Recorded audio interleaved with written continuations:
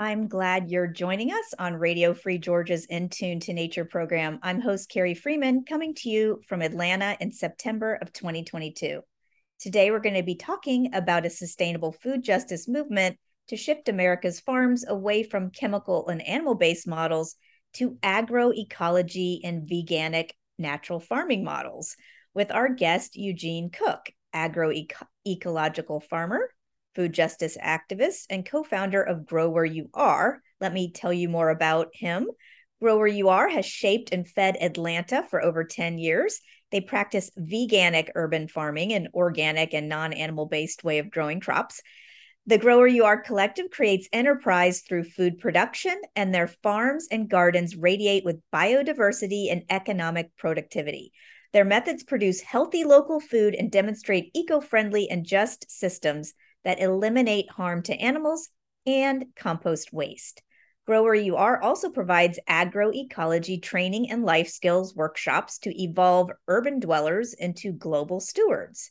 The nonprofit has transformed over 30 blighted properties into community food gardens and vegetable farms and trained over 500 people, including youth, in the dynamic form of urban agriculture they espouse.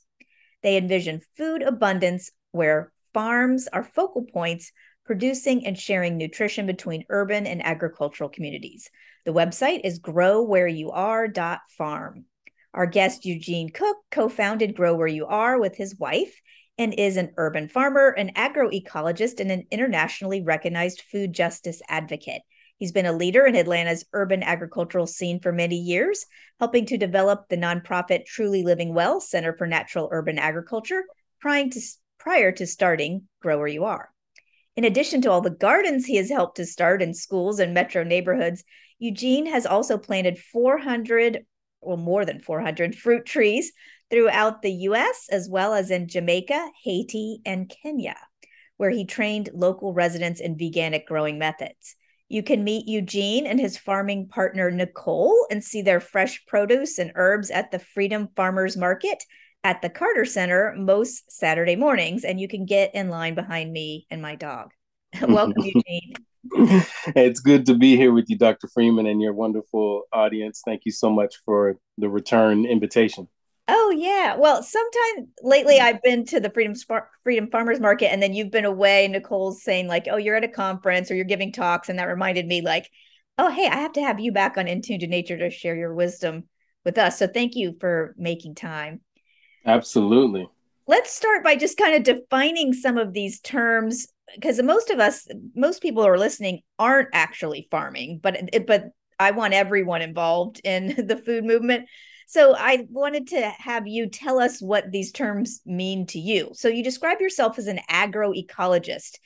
What is agroecology? Do you think that's like a food movement or Mm, yeah, thank you. That's a great question. So I would start by kind of landing where you said it's about 2% of the population is growing food as farmers at any given time. So it's a small group of us. right? Um, Agroecology is a term that was created by a gentleman named Pierre Rabhi, Rabhi, Pierre Rabhi.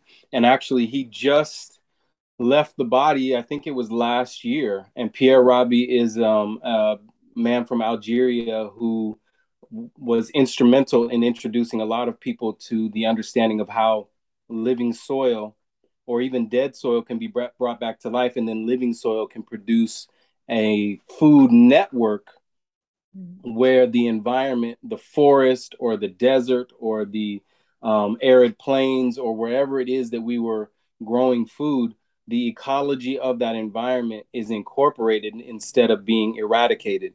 I'm from Southern California originally, and I've seen farms that are set up, corporate agricultural farms that are set up in the desert, and they're growing things like alfalfa and broccoli and kale, having to totally restructure the landscape with concrete rivers and irrigation pipes and pumps and wells and all these things that had never were meant to be in that Southern California landscape in order to grow food.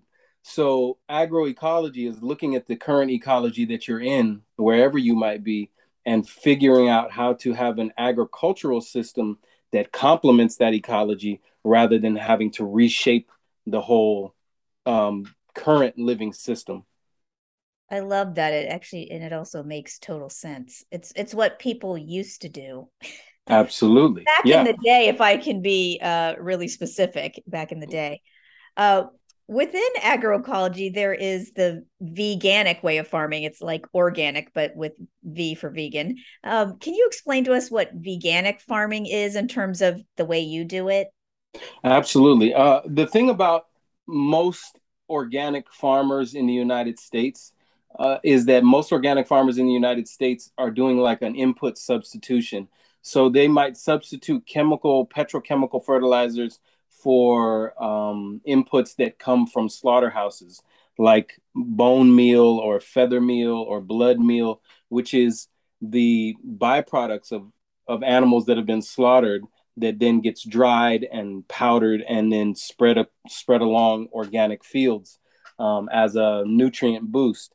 So when we are talking about doing veganic farming, the way we're creating our soil systems and our soil structure is by utilizing the plant matter that we grow on site from previous crops, and then composting that with leaf matter that is local. A lot of leaves, deciduous trees that drop their leaves, grass cuttings, and then adding an extra level of living energy by putting in things like kelp and wheat germ and rice bran and molasses and yeast and active microorganisms. And that kind of turns the mixture on. And then all of the green and brown material gets composted together. And we use that material instead of using fertilizers that come from the slaughtering of animals.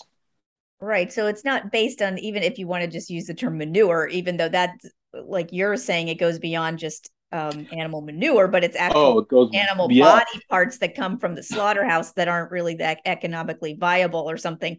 So they just kind of use those slaughterhouse remnants, but you're avoiding that by basically composting correct, scraps, correct. And the, yard scraps, and then in such a way that it becomes fertilizer, but absolutely, chemical. absolutely. And that time period is typically about a 2 to 3 month turnaround time period. On our Patreon site, we do videos that show that process on both like a home garden scale and Okay. also on a like an what do they call it, a rural farmstead scale. And it's important because the manures that people are using can be problematic from these animals as well, because of not because of the animals, but because of the pesticides, herbicides, and then different kind of antibiotics and things like Yes. that farm animals are given. But if Right. you have animals in a natural system giving off their manure and they're plant-based herbivore animals, say you have a horse that's eating clean grass and this, that, and the other, it's no harm to the horse Right. to get its manure. There's no cruelty involved in that. The Right. issue is that at this time period, many of us of course don't have animals in our daily life, and the animals that are in people's lives are feeding on land that has been toxified for years based on herbicides, and those herbicides carry through the intestinal tract and the digestive tract, and if you use that manure, the herbicides could kill the crops that you plant. Yeah. And then, of course, the antibiotics and the different Uh, pharmaceuticals that these animals are on can cause all types of different endocrine disruptions in the human body. right. It doesn't even sound organic, even though it sounds like you're natural, like, oh, you're using animal manure or something. But then when you think about all the things that went into most farmed animals, it's really not natural anymore. But at your farm, Eugene, like because some of the like there'd be insects and there might be squirrels and chipmunks and birds. So you do have some like animals interacting with your crops, but there might be some animal feces, natural uh Yes. yeah, that kind of because you allow some interaction with other animals. Although I'm sure you don't want deer coming in and eating your entire field, but Absolutely. like there's a give and take there. Like, so do you know that you see some wildlife that kind of positively interacts with your farm?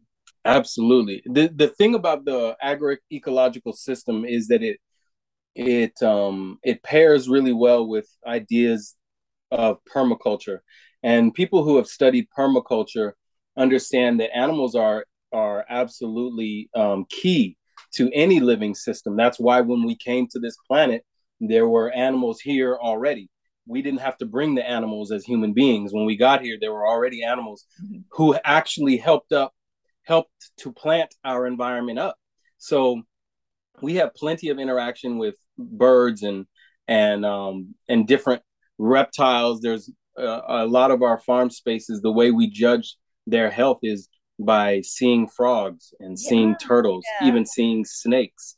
You know, yeah. they're signs of a healthy ecosystem. So in our systems, we even have pathways for deers to migrate through, where we have fenced off areas for our food, but still have maintained the migrational and walking pathways that the deer had before we got to the land. That's so thoughtful and fair, really, to allow that natural migration. Yeah. And Now, it helps yeah, because here in Georgia, there's a lot of people who hunt. And so right. these deer actually need sanctuaries to be able to go to. And we welcome having them, providing them a safe space. Yeah. Oh, that's so nice. And just as a little background, in this age where most farms are industrial, using chemicals, GMOs, and animal inputs, what drew you instead to veganic farming? What a good question. Because I'm sure You that's know, not that the was way you get pushed when you're saying, you want to grow food. Then they're just like, oh, okay, efficiency and chemicals, and this is the way true. we do it now. True. You're very good points. And I guess that would give a little bit more background to your listeners to say that I think the biggest push for me is that I did not go through traditional agricultural education training. Okay, right. I'm a visual artist by training. I went to school for visual art. Prior to when I was in my 20s, I was doing design work. I was designing gas stations for Unical 76. And so I didn't start growing food on a serious level until I was becoming a father for the first time when I was about 28. And that was on a home garden level. And then people came to see the garden and they were affected by what they saw, and they encouraged me to teach other people, and I didn't feel like I was in any position to teach. I had learned from my maternal grandparents and from my parents, but I had not gone to an agricultural college, wasn't interested in doing agriculture, wasn't interested in doing farming, Yeah. um, which I think is a lot of the reason for the innovation of the techniques and even the innovation in how we advertise and market is because I was coming from a very artistic background. I was not thinking about being a farmer. So my mind didn't have any of the traditional blockages around it or I guess compartmentalizing. So Yeah. as I stayed open, I met new people and new people that taught me different things. And one of my greatest mentors, a gentleman in South Central Los Angeles named Adonijah Miyamura L, he showed me a system called food forestry. And because we were in Southern California, we got to focus on subtropical fruit trees. And then we were growing all our vegetables and herbs underneath the fruit trees. Cool. And he showed me that, hey, man, you can just utilize what's coming from these trees to feed the soil. The leaf matter, the branches can be chipped and mulched. And he showed me how to utilize the organic matter that was around us to help retain the moisture in the soil as well as build up the life forces, the different life from earthworms to microorganisms to fungi. And once I saw that, which was way probably, I guess, about 7 years before I started farming and moved out to Atlanta, it Yeah. was I did it for so many years with him that was how I understood soil building to be done. Right. And That's what you soil thought building, farming was. Yeah. exactly, that's what I Yeah. figured it was. Is like Great. if you're gonna farm, you're gonna build soil, and soil building is done in these ways, the ways I was seeing. And when I came here with Rashid Nuri to start Truly Living Well, these were the ways that I incorporated. And being in Atlanta, there was so much more organic matter. so Yeah. many more trees, so much more wood chips, so much more compost. So it was just the way to go to me. Yeah. Now, if you're just joining us on Radio Free Georgia, this is In Tune to Nature. I'm host Carrie Freeman talking about shifting over to agroecological farming practices with agroecologist and veganic urban farmer Eugene Cook, co founder of Grow Where You Are in Atlanta. Their website is growwhereyouare.farm.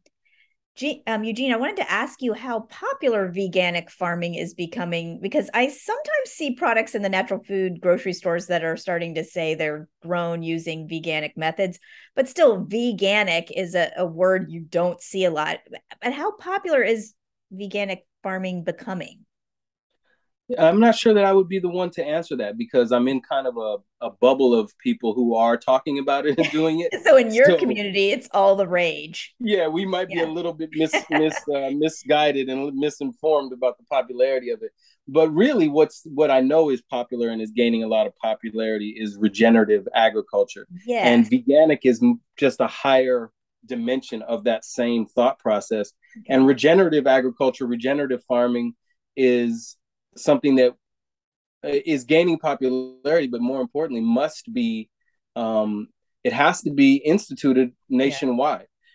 We can't control the world, but we know that in America, a tremendous amount of the farm produce is coming from one state, and that's California. And California is they're running out of water, they are overheating, they're too Yes. dry, too many fires. It's just not sustainable. And it was never the place that we needed to be growing food in that way. And now regenerative agriculture means how do you farm an area while building the soil and supporting the ecosystem long term? And that requires a change in behavior and a change in paradigm, really. Yeah. Like, do you think it can be scaled up to feed the nation, whether it's the veganic aspect of it or just regenerative agriculture? Because right now it just seems like there's been so much invested in traditional farms in the Monsanto model and the chemical based model, and so they would have to just really kind of shift away from that, but they've probably been told like, oh well, in order to have enough efficiency and output for everything you're putting in, you have to grow this way, as if like if you did it the natural way you wouldn't make any money or there wouldn't be enough food. I mean, what would you say to that? I'd say that there's a couple different conversations there, Carrie. The one about not making enough money is a different conversation than there wouldn't be enough food. Right. So Yeah, I think right. I think we got to decide what we're about. And then when we're talking about feeding the nation, we are now because of a couple decades of corporate um, agriculture, we are now a society of people who are addicted to sugars Mm, and chemicals, and much of the farming that is happening under the corporate food system is not the fresh produce that we're getting anyway. It goes towards processed and packaged food, like much of which is grains, a corn lot of based. You grains. know what I mean? Yeah, yeah. Excuse me.